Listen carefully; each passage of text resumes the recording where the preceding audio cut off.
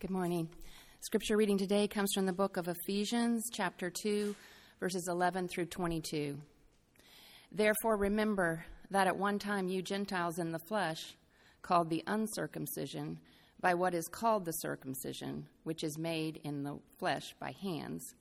Remember that you were at that time separated from Christ, alienated from the commonwealth of Israel, and strangers to the covenants of promise, having no hope and without God in the world. But now in Christ Jesus, you who once were far off have been brought near by the blood of Christ. For he himself is our peace, who has made us both one and has broken down in his flesh the dividing wall of hostility by abolishing the law of commandments expressed in ordinances, that he might create in himself one new man in place of the two, so making peace and might reconcile us both to God in one body through the cross, thereby killing the hostility. And he came and he preached peace to you who were far off, and peace to those who were near. For through him we both have access in one Spirit to the Father.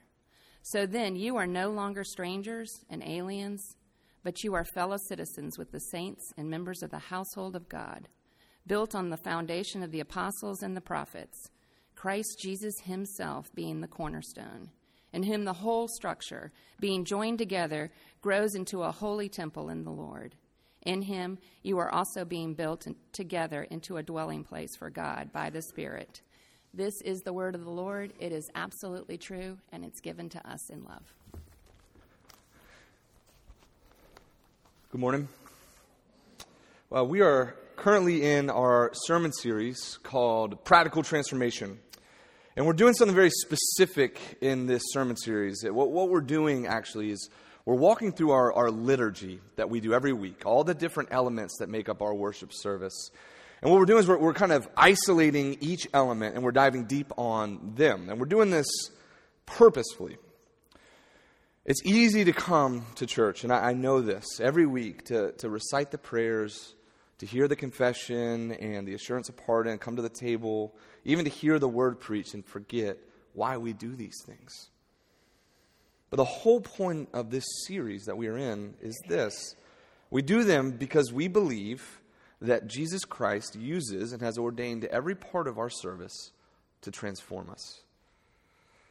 And each week, as God calls us into worship, we enter into the story of the gospel. And through doing that, as we walk through that story, Christ meets us and he transforms us. But not just in the service, but also as we go out into the world and in our everyday lives. So the first week, Todd looked at the call to worship and how God's sovereignty, his power, and his invitation to worship him transforms us into people that rely on him every day and that are reminded of that freeing nature of his invitation to praise and worship him. And then last week, we talked about the confession and the assurance of pardon and how as Christians, we are reminded each and every week that a life of repentance is one that we're called to, because we both know that we are broken and sinful and yet saved by Jesus Christ. So this week, flowing out of that idea, we confess our sins and we're reminded of God's goodness and grace, and we're going to see that now we can embrace peace.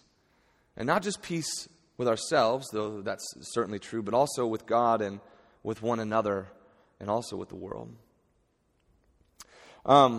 In 1914, the world was thrown into chaos. The First World War started about halfway through the year.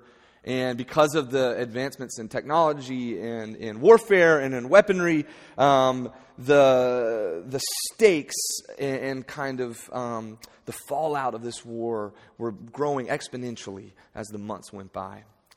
And about 6 months into the war, the British and the German soldiers were on the Western Front fighting each other in trenches. And they were separated in kind of by this middle ground called no man's land. And I just want you guys to think for a second about these soldiers were mostly young men, boys, with families, some with wives at home and kids at home and jobs. and dreams. And I was thinking about them this week in their trenches with a nameless, faceless opponent across from them that they were shooting at, trying to kill. War is conflict. War is combative. War is, in a lot of ways, and we know this, the opposite of peace, right? Well, imagine one soldier, young man, starts singing a tune, right? He starts singing a tune. It's a familiar one. And his fellow soldiers look at him, and they start singing the tune together too. And they all start singing. Then imagine being the enemy soldiers on the other side, and you hear this tune, and you recognize it, though you don't recognize the words. And one man starts to sing it on his side. And then all of them across no man's land in their trenches are singing the same song together. And then imagine one soldier lifting his head up really ever so slightly and looking out across. And when no gunshots come, he lifts his hat higher, almost in the sign of peace, and he stands up and he walks out of his trench slowly, and he begins to walk towards no man's land.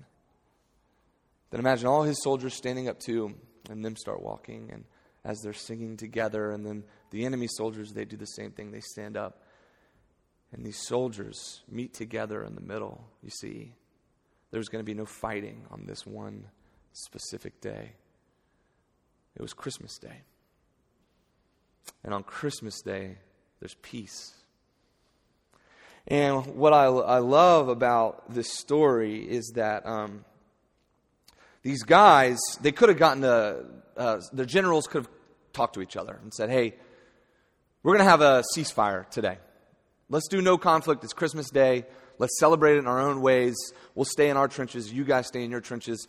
No fighting. We'll do a ceasefire on Christmas. But that's not what happened.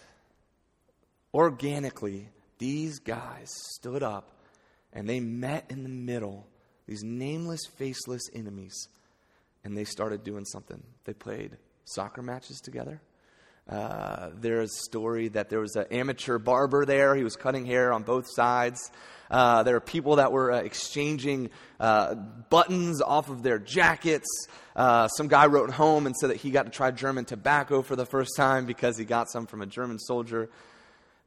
They spent the whole day, and actually a couple days after in some parts of the Western Front, together. Hanging out, fellowshipping, actually spending time together. I love that picture that under Christ, in the name of Jesus Christ, salvation come to the world. These enemies didn't just put down their guns. They didn't just cease firing at each other. They actually met and spent time together.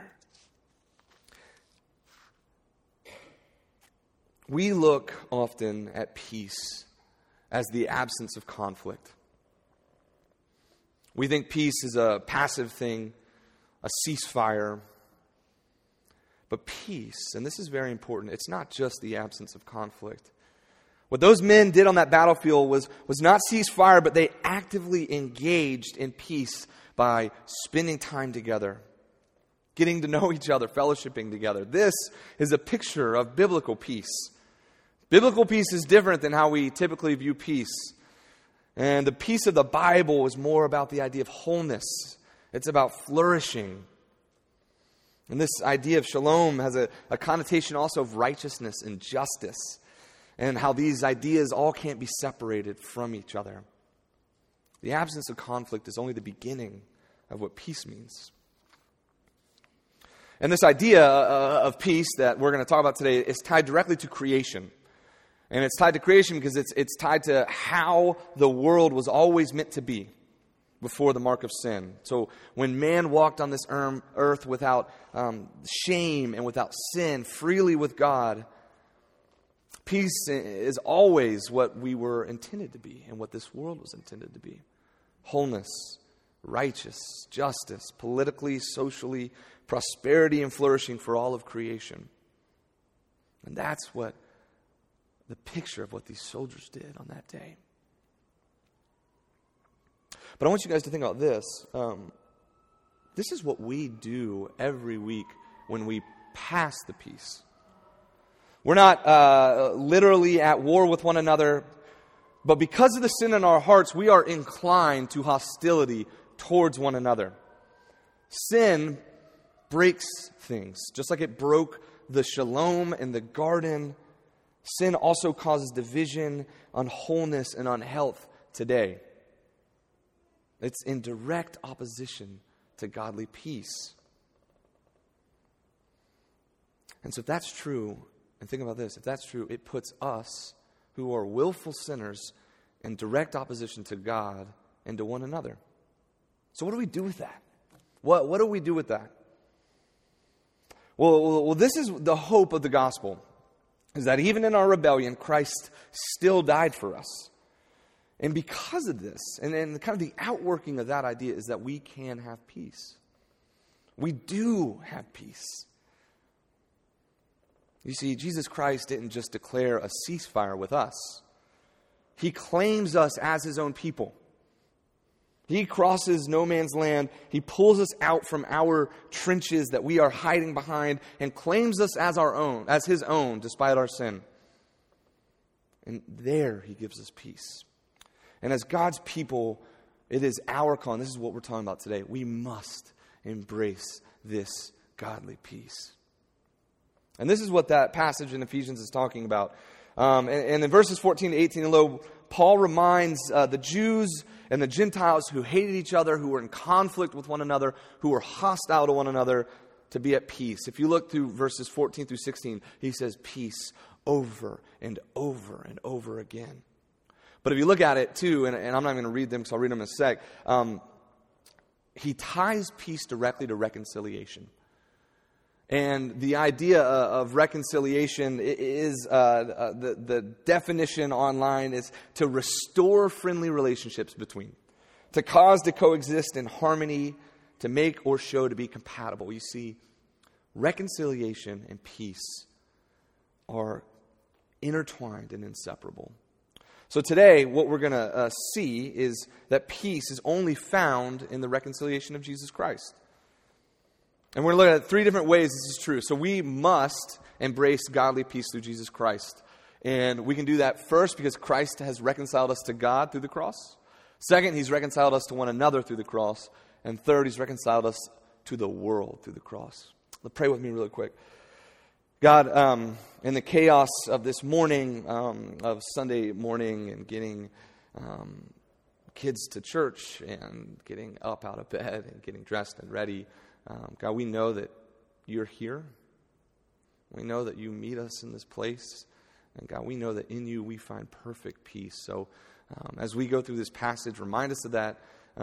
Meet us here, teach us, and help transform our hearts and the wholeness that comes from your peace. It's in your name we pray. Amen. So first, we can have peace with God because we've been reconciled to him through the cross of Jesus. When we start talking about this idea of peace, the place we have to start is whether or not we personally are at peace with God himself.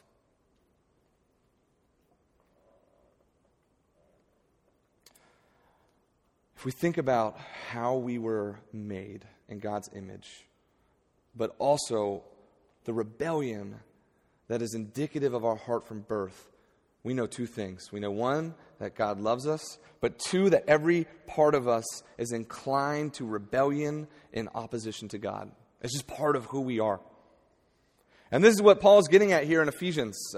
He says this, at one time you were the Gentiles in the flesh called the uncircumcision by what is called the circumcision, which is made in the flesh by hands. Remember that you were at the time separated from Christ, alienated from the commonwealth of Israel, strangers to the covenant of promise. And then he really hits them with it. He says, having no hope and without God in the world. So the covenant sign of God's people, God's chosen people, was circumcision. And Paul names that to remind the Gentiles that they were not God's people. They were separated from him, alienated from the commonwealth, strangers to the promise. These are all very alienating words. Separated from God because of their sin, and there's nothing they could do to gain access to him. And this is why he goes as far to say that they had literally no hope in the world. They were hopeless. But Paul doesn't leave them there. And us, and we know this too, as similar to the Gentiles, we too were without hope in our sin and in our rebellion. But Paul reminds us of the truth of the gospel. He says in 13, this is where the reconciliation piece starts. He says, in Christ Jesus, you who were once far off have been brought near by the blood of Christ. In Christ Jesus, those of us who were far off without hope and peace have been brought near by the blood of Jesus Christ. We have been given a gift, which is the salvation that comes from the gospel through the reconciliation of the cross of Jesus Christ.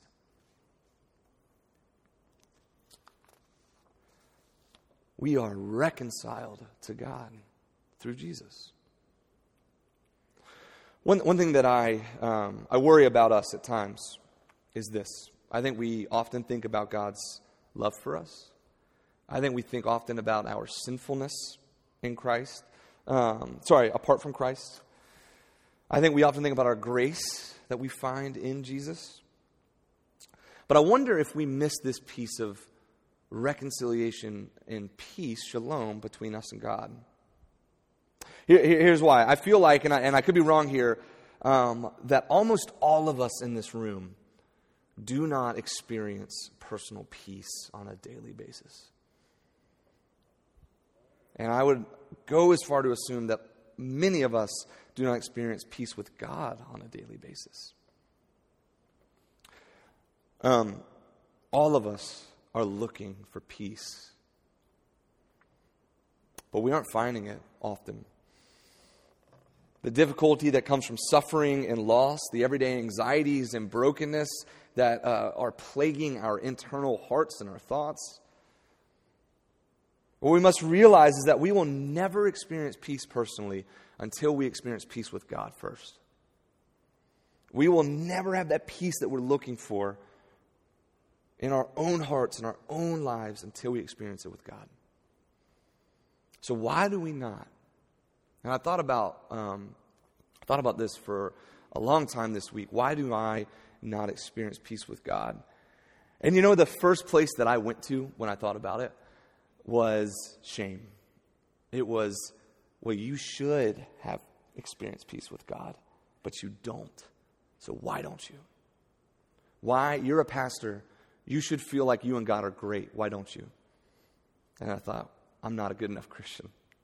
I'm not a good enough pastor. Because me and him should have this thing down. But we don't.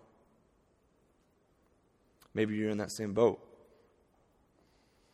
I think a lot of us think of peace with God as something that we can grasp, that we can attain, that is something that we can work hard enough, go to church enough, do enough stuff so that we'll feel right with Him and Him with us.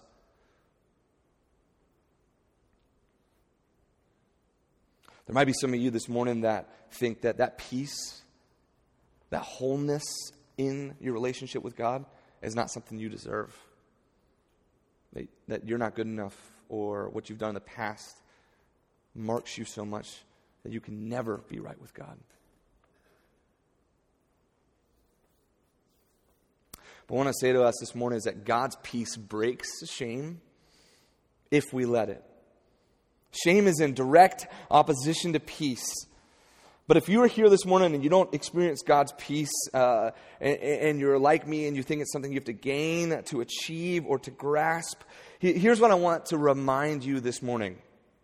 God's peace is a gift to us, given to us through the reconciliation of the cross of Jesus Christ. It is a gift that has been both spoken over us, it's been given to us, empowered through the Holy Spirit. It's something that was drove Jesus to the cross so that we could experience it. We can have that wholeness and that peace with Jesus in relationship if we just accept it. You know, this is why Paul says that we were dead in our trespasses, but made alive in Christ. We were less than whole, so much so that we were dead. But through the cross, Christ has made us whole again. He's made us alive. That's not something we could have ever done. Dead people don't get up and walk. Something else has to make them whole again. There's only one thing that can do it. But this is why we pass the peace after the confession sequence. Right? So we come before God individually and privately, and we confess the sins we know that we've committed. And then we're reminded that no matter what, Christ still died for us. And He still rose again and beat the power of sin. And so that peace flows directly from that grace that we experience in the assurance of pardon. Those two things are inextricably linked. We confess our brokenness, we're reminded of His grace and goodness, and then we say we are at peace with God. What a gift that is. That is not something we achieve, it's a gift we experience. The application for us this morning is simple. Remember this. You have been bought with a price. Now receive the gift of God's peace between you and Him this morning. And maybe you'll find that peace you're looking for personally. And this brings us to our second point. So we've seen that we must embrace God's peace in every facet of our lives, and we can do that because Christ reconciles us to God. Now we're going to see that we can do that because Christ reconciles us to one another. So just as we are reconciled to God and we can embrace peace with God and Him and ourselves, it's because we have peace with God that we can now have peace with one another. So just as the peace of God flows out of the grace, so too does it flow to one another from that same grace. Simply put, we can only have peace with one another if we have peace with God. Truly. So this is why he says in verse 14 through 16, he says this, He Himself is our peace, who has made us both one and has broken down in His flesh the dividing wall of hostility. So, by abolishing the law of commandments expressed in ordinances, so making peace, and might reconcile us both to God in one body through the cross, thereby killing the hostility. You see, before Christ, there was a vast dividing wall between the Jews and the Gentiles. In every possible way, socioeconomically, culturally, ethnically, they were opposed to one another. Like I said earlier, they hated each other. But Paul's reminding them that now, through Christ's body being broken for them, that dividing wall of hostility is broken. It's gone. Christ allowed Himself to be broken so that the wall of opposition between them two could be broken. Think about it this way. Christ, too, allowed His body to be broken so that the walls that divide us could also be broken. One thing that I mentioned is that the idea of peace or shalom is wholeness and flourishing. And Paul says in verse 14 that Christ Himself is our peace. He didn't just break the dividing wall between one another and then leave us to figure it out on our own and just said, figure it out. Instead, Christ gave Himself to be our peace.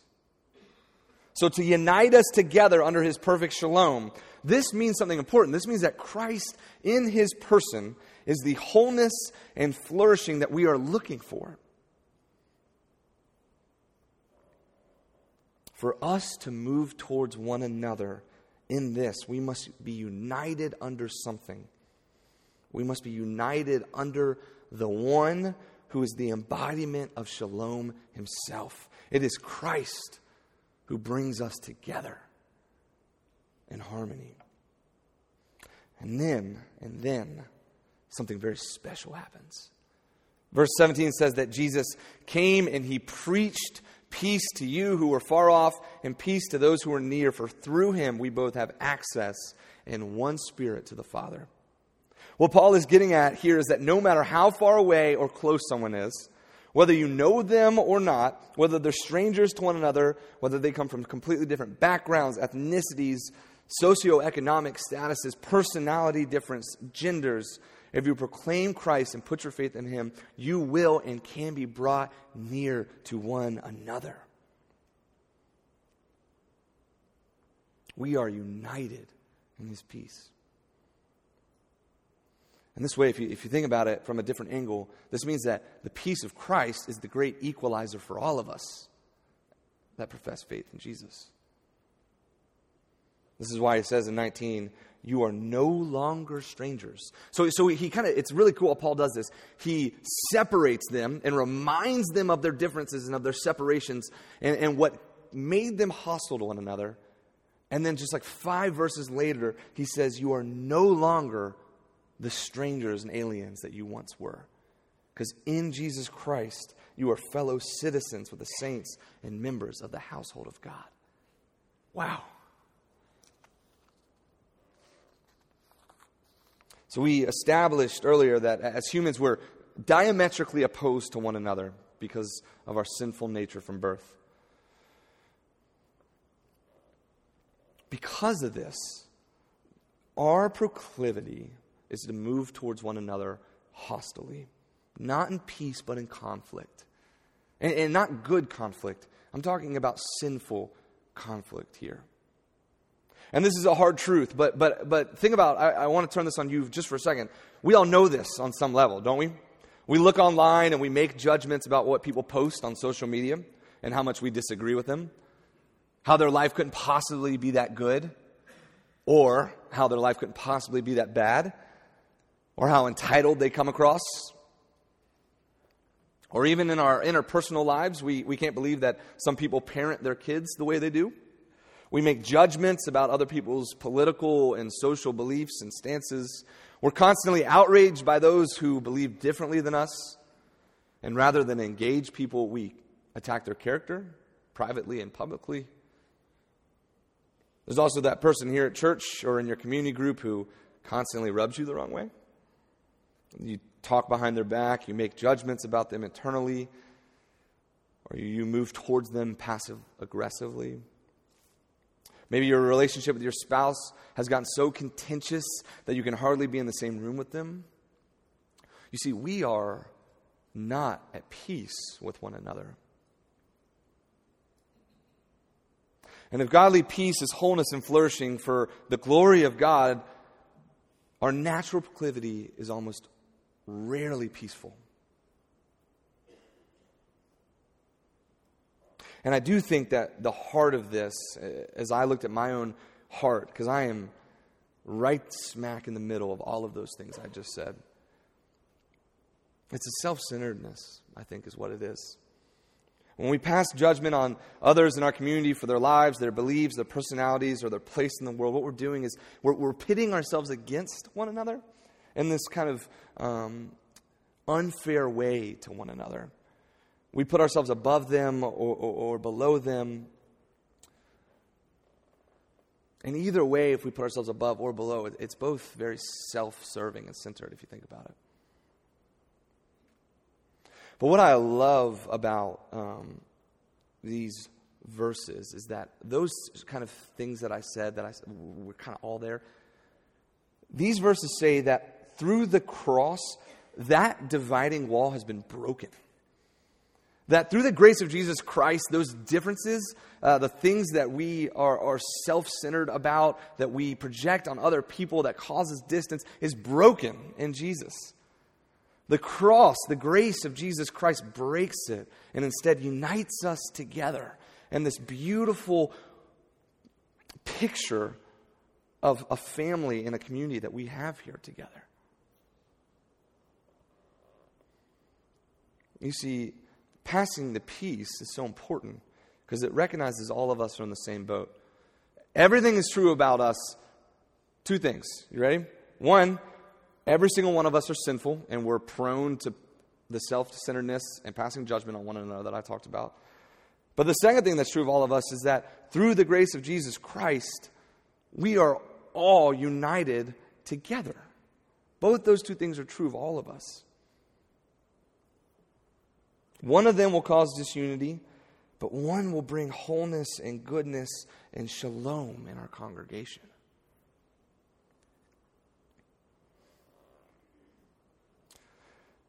So this is why we pass the peace. It's because we want to be people who remind one another of that. And I just want to say, I know that this is an awkward thing, this idea of breaking the service and then telling one another to have peace, or to say peace of Christ, or God's peace. It's a weird thing. I get it. So because of that, I'm gonna read us a few real headlines that underscore just how hard this is. You ready? Church's haunted house is just 2 hours of greeting time. See that? Many evangelical churches put on this hell house attractions, attempting to use the imagery of Halloween to scare children into the kingdom, just like the Bible tells us to do.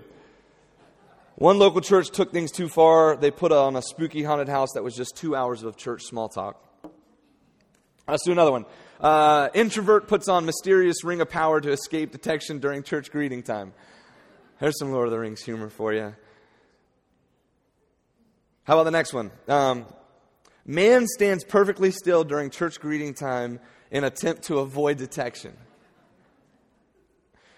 This is the idea that this guy, he just stood perfectly still to avoid detection from other parishioners. They say in the article that people came up to him and talked to him, and he just acted like he couldn't see them. He didn't breathe, blink, or move. They eventually lost interest and just wandered away. These are Babylon Bee articles. That's a satire site. They are real headlines, though. They're just satire. But I get it, especially if you're more introverted or if you're more socially awkward, as some of us are in this room. It can feel like a time of small talk. It can feel like a time that's not worth it. It can feel like a time that my best friend in the whole world, whenever he comes and visits, last time he literally yelled at me. He was like, "Why do y'all do that time? I'm so uncomfortable." He was like, "It's a perfect time for people to ask me weird questions and see where I am spiritually."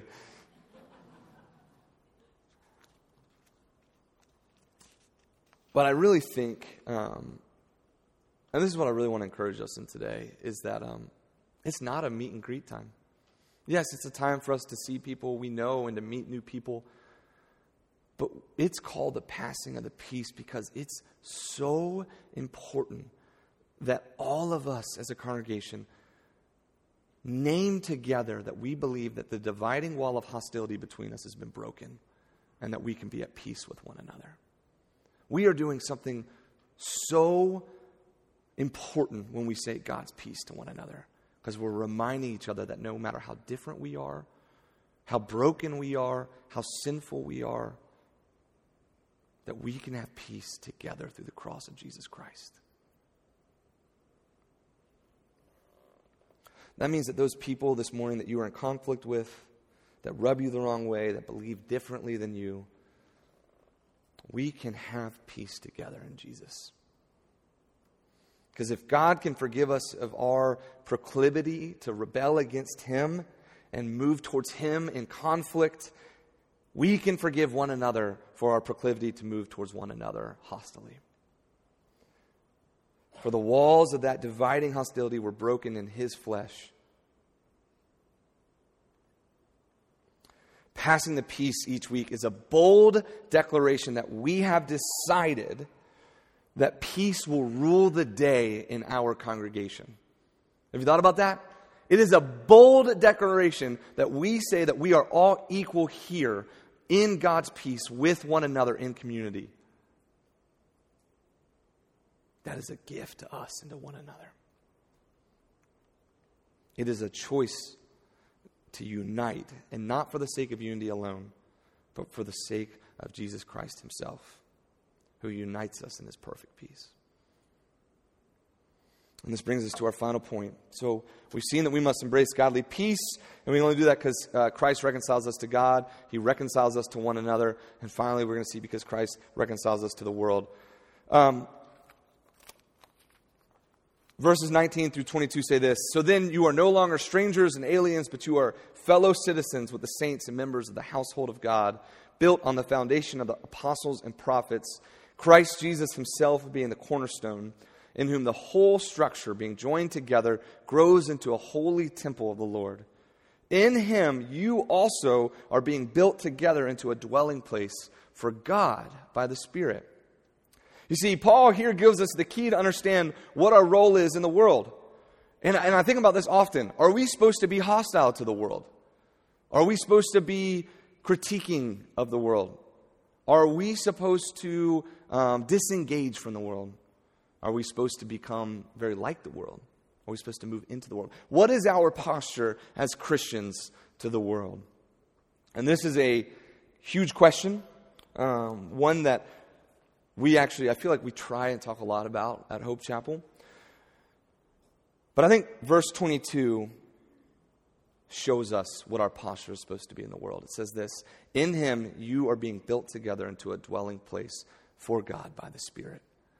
That verse reminds us that the trajectory of the story of the gospel is God once again dwelling with us as his people. But that means that he's going to dwell with us here one day.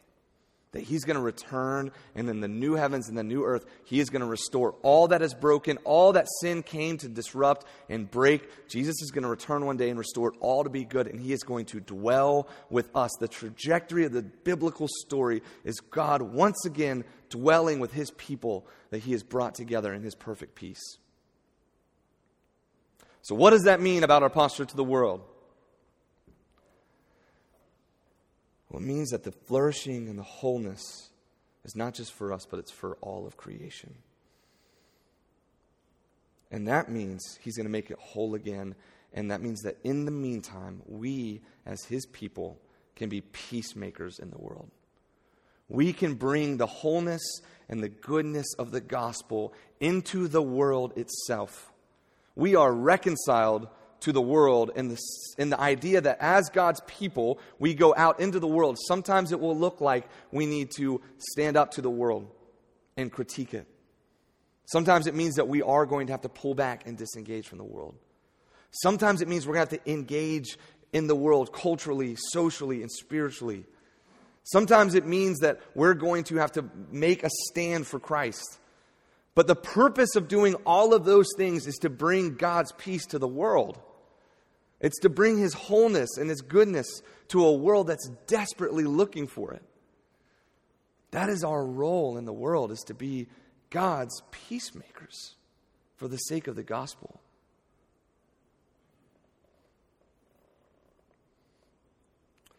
Think about it this way. The world knows something's wrong with it. The world knows that it's not whole. They know that they need something. And it is only the gospel that will make them whole.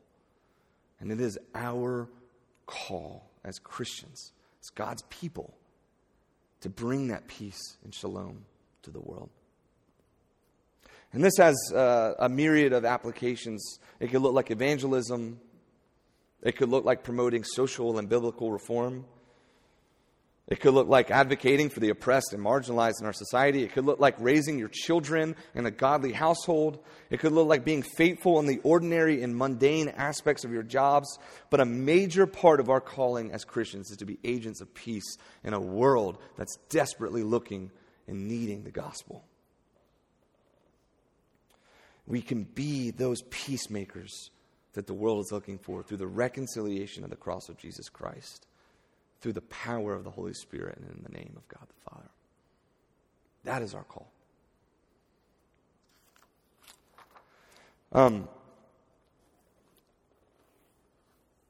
When the truce of Christmas 1914, 16 happened, by the way, you can look up, if you Google that today, in English, it was actually an ad, but it was so well done.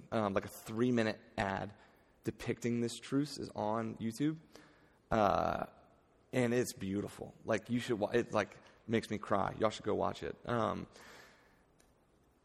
But even in those first 6 months of war, hundreds of thousands of soldiers had already died.